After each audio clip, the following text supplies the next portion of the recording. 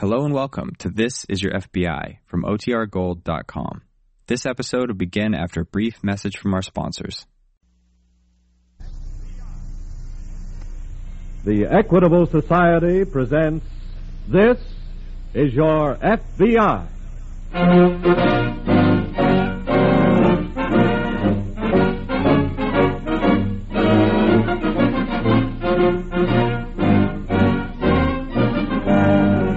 This is Your FBI, an official broadcast from the files of the Federal Bureau of Investigation, presented as a public service by the Equitable Life Assurance Society of the United States.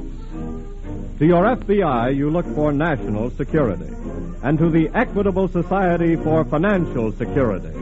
These two great institutions are dedicated to the protection of you, your home, and your country.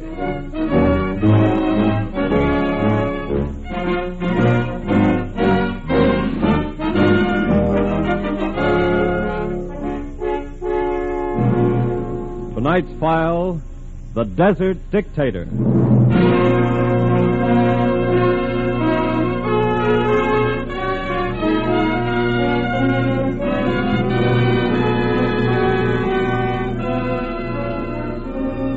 There is an ancient proverb which says, "The sword of the wicked shall break against the wisdom of the righteous." History bears witness to the inexorable truth of that proverb. And likewise does tonight's case from the files of your FBI, in which a ruthless criminal, a killer, is defeated by it.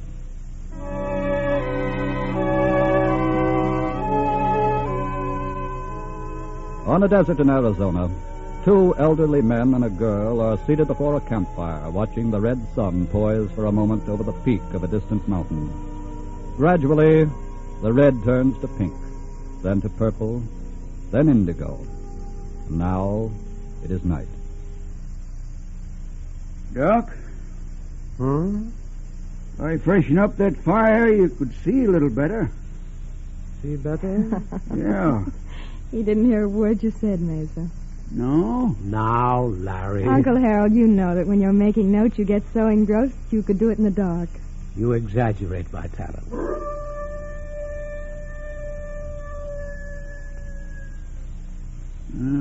You got company. Wolf. Yeah. Well, he won't bother us. I don't imagine wolves are particularly interested in archaeology. Oh. Doc, Yes? I'd like to ask you something. Go ahead. I like you, and I like your niece here. You're paying me good money to guide you around the desert. Well?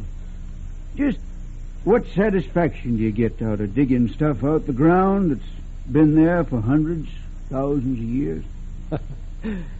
Well, now, that's a fair question. Let me answer it, Uncle Harold. Surely. You see, Mesa, the past can be a guide to the present. It's important to know what made one period of civilization die in order that this one shall survive. In other words, Mason, what Larry means is, if Hitler had used archaeology instead of mythology, he would have known better. Well, that makes sense, all right. Now, we came out here, Mesa, to compile data on the three ancient Indian cultures that followed each other in this country. The first period was called Basket Maker Number 1. See, at that point, the Indians were nomads, hunters. And then Basket Maker Number 2... What's wrong? It's just the horses, Larry. That wolf may be flirting around with them. I better take a look. What's the matter with you critters? What you got your noses in the wind about?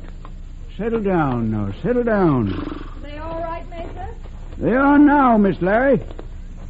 Has that wolf upset them? I don't know, but something has.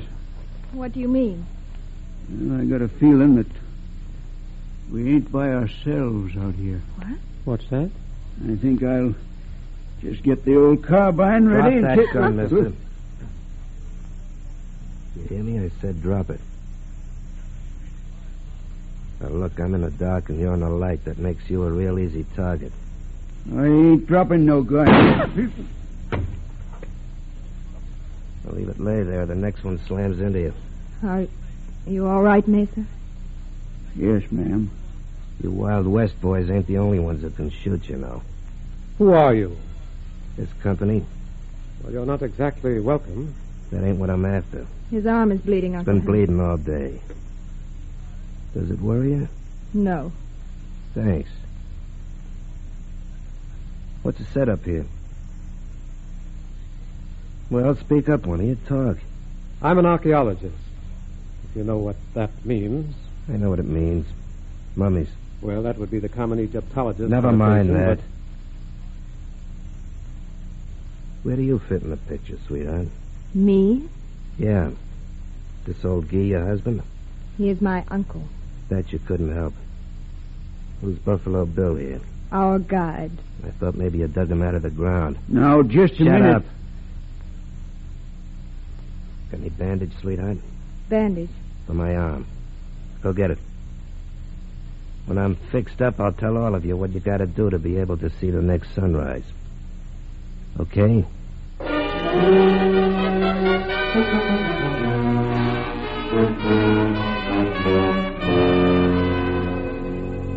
A few minutes before closing time that afternoon, a lone bandit had held up the Canyon National Bank in Flagstaff, Arizona, and escaped with $20,000 after a running gun battle. The FBI office in Phoenix was notified, and shortly after sundown, Special Agent Blake drove into Flagstaff, where he conferred at once with Sheriff Hickman. Two of my boys, Mr. Blake, saw the bandit when he dashed out of the bank and jumped into his car. And they opened fire on him? Well, they yelled at him to stop first, but he had his car started by then when turned off. I see.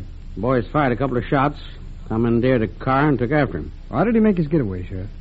Well, he managed to shoot out a tire. Was he hit at all, do you know? Well, the boys weren't sure about that. But once after they fired, when they saw his car swerve a little. Well, which way was he heading? He went east on the road leading through the Painted Desert. Sheriff, did you get a description of him at all? Yes, I got it written down here for you. Thanks. I've already phoned all sheriffs between here and New Mexico. Oh, good. He was driving a black Buick sedan. Here's the license number. California. No, it's probably stolen. Well, we'll put out a 3-state alarm right away. And after we check with California, we'll start fanning out men all over the state. All right. But if he gets off in that desert country, it's going to be hard to find. Well, he can't stay in there forever. Sheriff, hand me the phone, will you? We'll get that alarm out.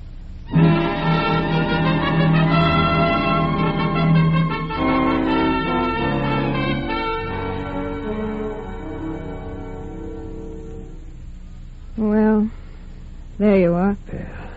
Thanks, sweetheart. Yeah, it's a real good bandage.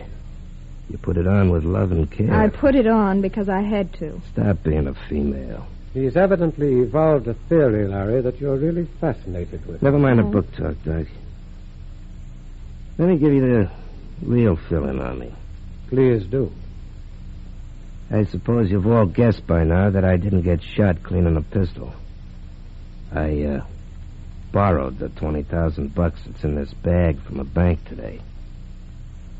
I'm going to have to borrow your car to get it out of this country. Our car? That's right. I didn't waltz 2 miles across this desert to your campfire just to get a little first aid. My car burned out of bearing. I'd trade it in for yours, except that I pushed it over a cliff. What's so funny?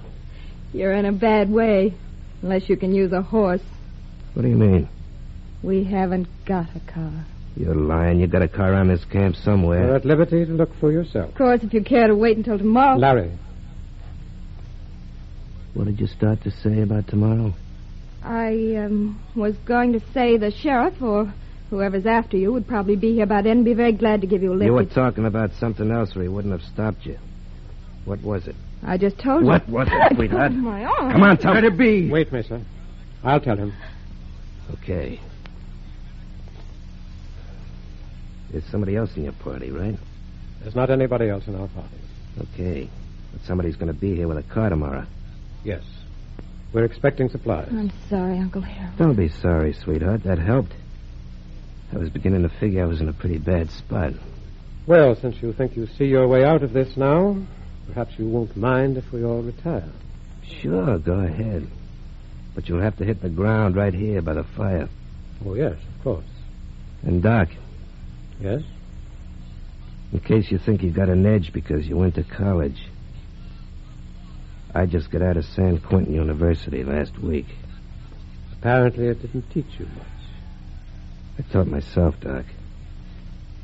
I taught myself how to stay up 3 days and nights without sleeping. Oh? Yeah.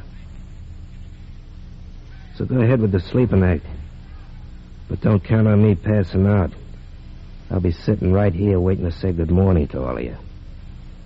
And a very special good morning to whoever's coming with that car.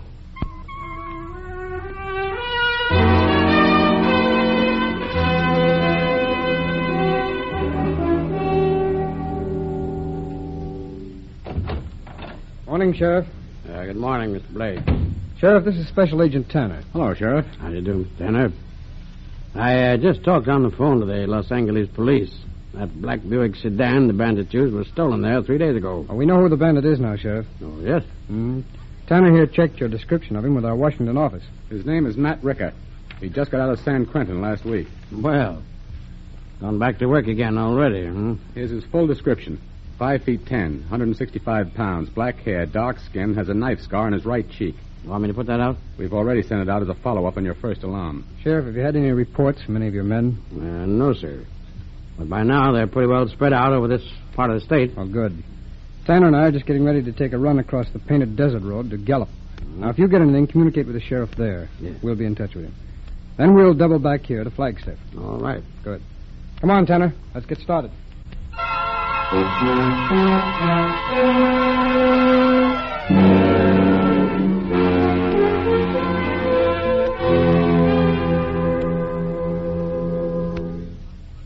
Well, how did everybody sleep? How do you think? You should have knocked it off real good, knowing somebody was standing by, watching over you. That was very comforting. Thanks. Hey, Pop, pour me another cup of that... So what are you doing there? Just fixing the fire. Why? If you're lying, you're doing tricks with the smoke, trying to make a signal. Get away from there before I slam lead in you. And pour me a cup of that Java. I ain't waiting on you. I said pour me a cup of that Java. I'll get it for Pop's you. going to get it for me. I ain't getting you nothing. Okay, Pop, you asked No, for don't. it. Wait a minute. Listen. Oh. This is what I've been waiting for. All right, just stay put. If anybody lets out a crack before I get that guy under control, there'll be some blood on his hand. Well, howdy, folks, howdy. Morning, Marshal. How's everything going? Just fine, Mr. Marshal. I got a good mess of supplies for you. Is that so? Yeah. Well, looks like you took on a new member since I was out here last, Doctor. That's right. Who is he? He just joined us last night. Oh, that's funny. What's funny? You look quite a bit like a man I heard about yesterday. A man they're looking for back in Flagstaff. And if I'm not mistaken, his name is Matt Ricker.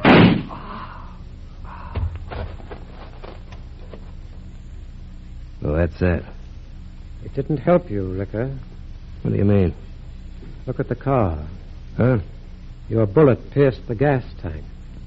Instead of shooting your way to freedom, you've destroyed your only avenue of escape.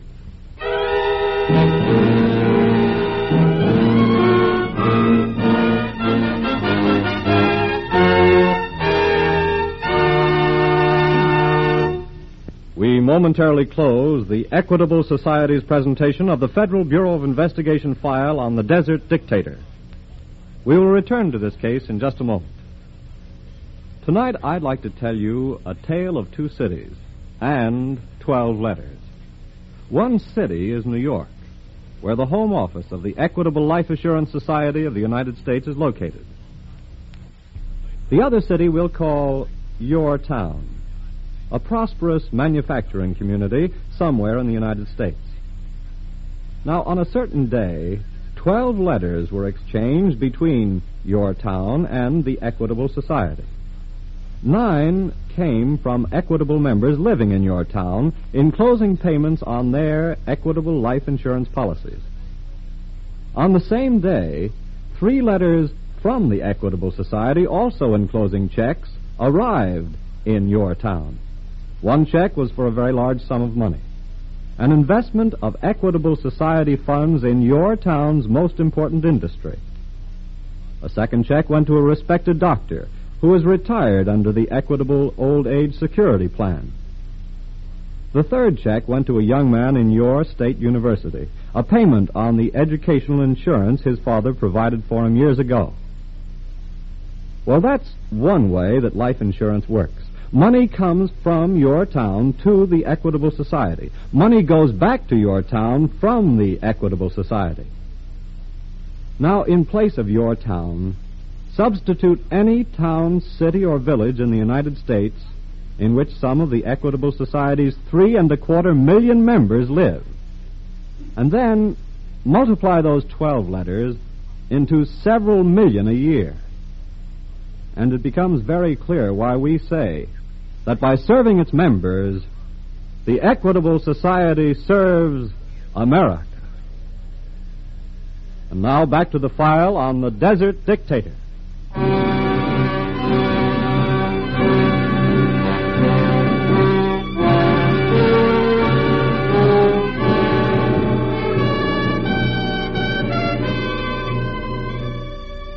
The cynical irony of quicksand is that the more desperately one struggles to escape from it, the deeper one sinks into it.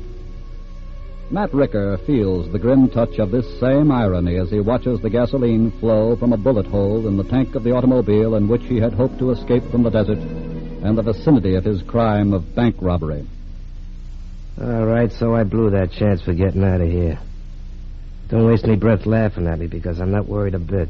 We'd hardly laugh with the body of an innocent man lying there. You got a lot more to answer for now, mister. You don't think I'm going to sit here and wait for the law to come and get me, do you? Ricker, I wasn't very interested in you before, but now I am. What do you mean? Up to this point, you've just been a petty annoyance, which we've been helpless to remove. From where I stand, you're still helpless, Doug. That remains to be seen. What do you think you're going to do? That depends entirely on what you do. No matter what I do, the odds are all in my favor as far as you're concerned.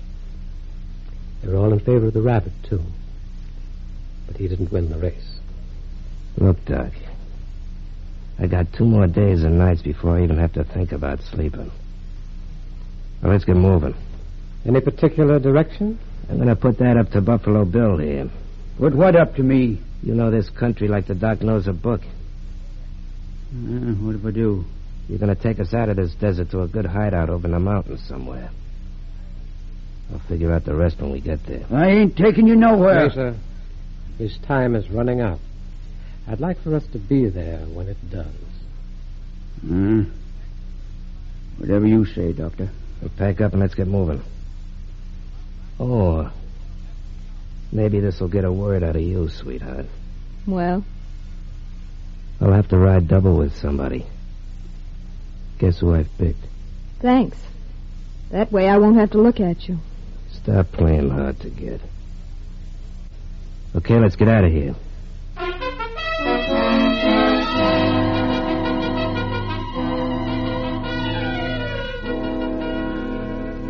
Failing to pick up any trace of Ricker on their run to Gallup across the desert, Special Agents Blake and Tanner of the FBI started back to Flagstaff. And late that afternoon, as they drove along the desert road, Blake saw something to the left of the road where ground broke sharply off into a shallow canyon. Uh-oh. What's that? What do you see, Bob? I didn't notice that when we passed here this morning. What? Yeah. What's back there where the ground drops off? Well, looks like car tracks. Yeah. Come on, let's take a look. A car turned off the road here, all right. And the tire marks go right out to the edge there, too. Yeah. Hey, Bob, look down below. Mm-hmm. It's Ricker's car, all right. Let's get down there. Oh, wait a minute. Ricker won't be in it. See? These heavy footprints in the middle of the tire tracks. Mm-hmm. He must have pushed it over the side himself. Yeah, I guess it either broke down or he decided it was time to make other arrangements. Look, these footprints go across the road toward the desert. Yeah, there they go. If I'm not mistaken, Ricker was wounded. Look. See those little dark spots here? There's some more here. Uh-huh. Hey, I just happened to think. You remember that archaeologist we met in town a couple of weeks ago? Dr. Endicott? Yeah, that's him. Uh-huh. Well, from what he told us, I believe his camp is right out in this direction. Hey, that's right. And if Ricker were here last night, he probably saw Endicott's campfire and made for it. He could have seen the fire for miles. We better get out to that camp. Where's that trail start? A few miles up the road. Come on.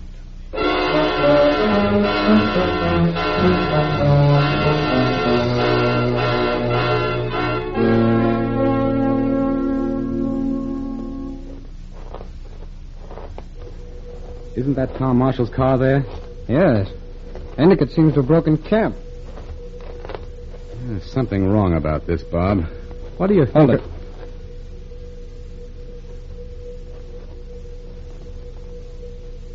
It's Marshall. This must be Ricker's work. He's evidently taken Endicott's party with him. There are no supplies here. Well, then he's trying to get somewhere to hide for a while. Come on, it's getting dark fast. Let's look around for any sign of what direction they took. Here are some hoof prints. A lot of them. Leading north. Well, there's nothing but open country to the north. Well, maybe the trail turns later and... Hey, wait. Find something? Yeah, give me a flashlight. Here you are. Now, look at that. Looks like somebody's been drawing pictures in the sand. Well, those are Indian symbols. Well, that's your dish, Bob. What do you make of it? Well, I'd say Dr. Endicott left him. That first sign is a snake. Ricker. Yeah. The stair-step pyramid represents a mountain. The sun going down behind it means west. Uh-huh. Yeah, but what's that twisting line across the mountain? Well, that's the symbol for a trail or a road. Oh. Come on, let's get Marshall's body back to the trading post and call Flagstaff. I want to get a map of this region.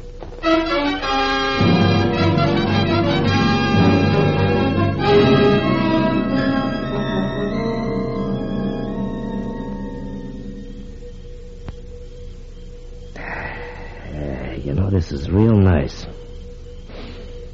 I like mountains. Smells good, don't it? With you around, Mr. Ricker, it's difficult to tell. I get it, Doc. Very funny. How about you, sweetheart?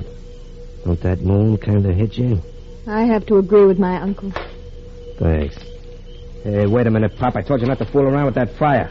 I'm just putting on some more wood. Well, none of that signal stuff. I said I'm just putting on wood. Okay.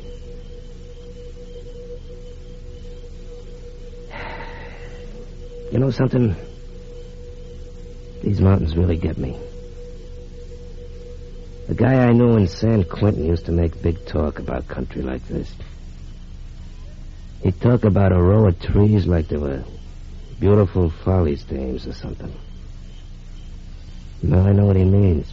How did he feel about killing people? What do you mean? How did he feel about shooting someone in cold blood as you did today? That's why he was in San Quentin. Let's turn in, Larry. Hold it. You guys can turn in. She's going to stay up. What? I want someone to help me look at that moon. Come on, sweetheart. Let's take a little walk. With you? Yeah.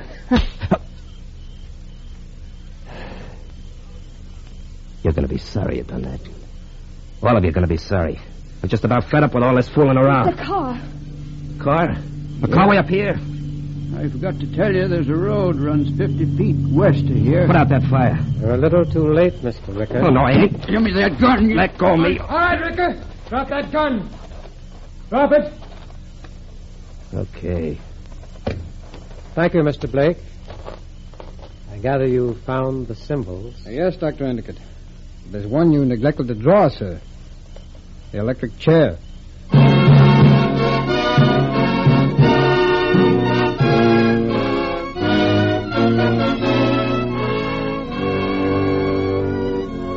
Matt Ricker was tried and convicted on the charge of first-degree murder. He was put to death in the state penitentiary.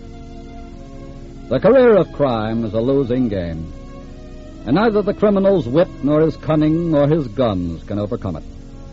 For they are no match for the thing which inevitably defeats him.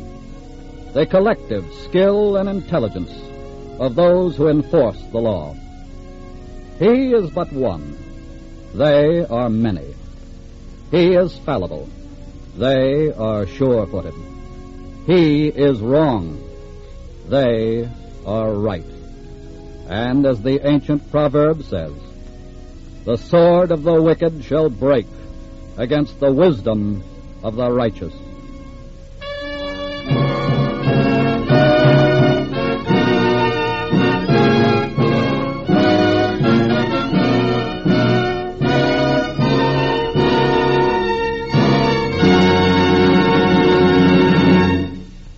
You'll hear about next week's case in just a minute. This week, at the Equitable Society, Thomas I. Parkinson, president of the society, showed me a letter he'd received from an American mother who was mighty proud of her son.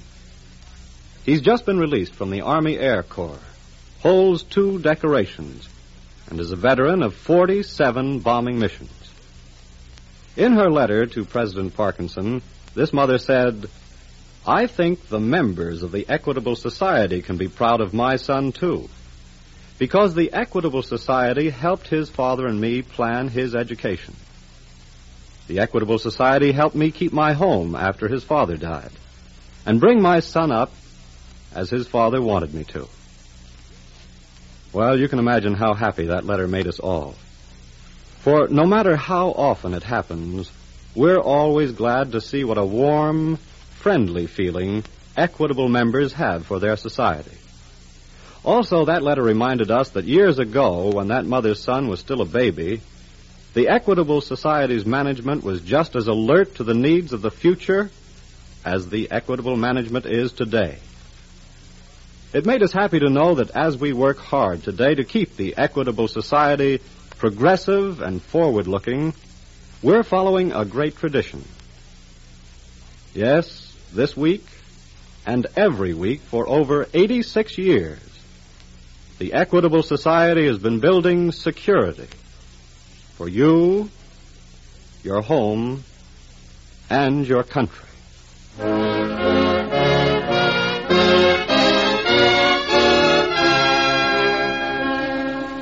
Next week, we will bring you another colorful story from the files of the Federal Bureau of Investigation.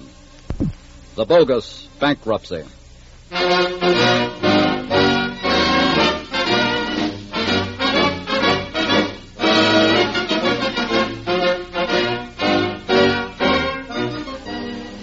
The incidents used in tonight's Equitable Society's broadcast are taken from the files of the Federal Bureau of Investigation. However, all names used are fictitious, and any similarity thereof to the names of persons living or dead is accidental. Programs in this series of particular interest to servicemen and women are broadcast overseas through the worldwide facilities of the Armed Forces Radio Service. Tonight, the music was under the direction of Frederick Steiner, the author was Frank Ferries, and your narrator was Dean Carlton. This is Your FBI is a Jerry Devine production. And now this is Carl Frank speaking for the Equitable Life Assurance Society of the United States and inviting you to tune in again next week at this same time for This is Your FBI.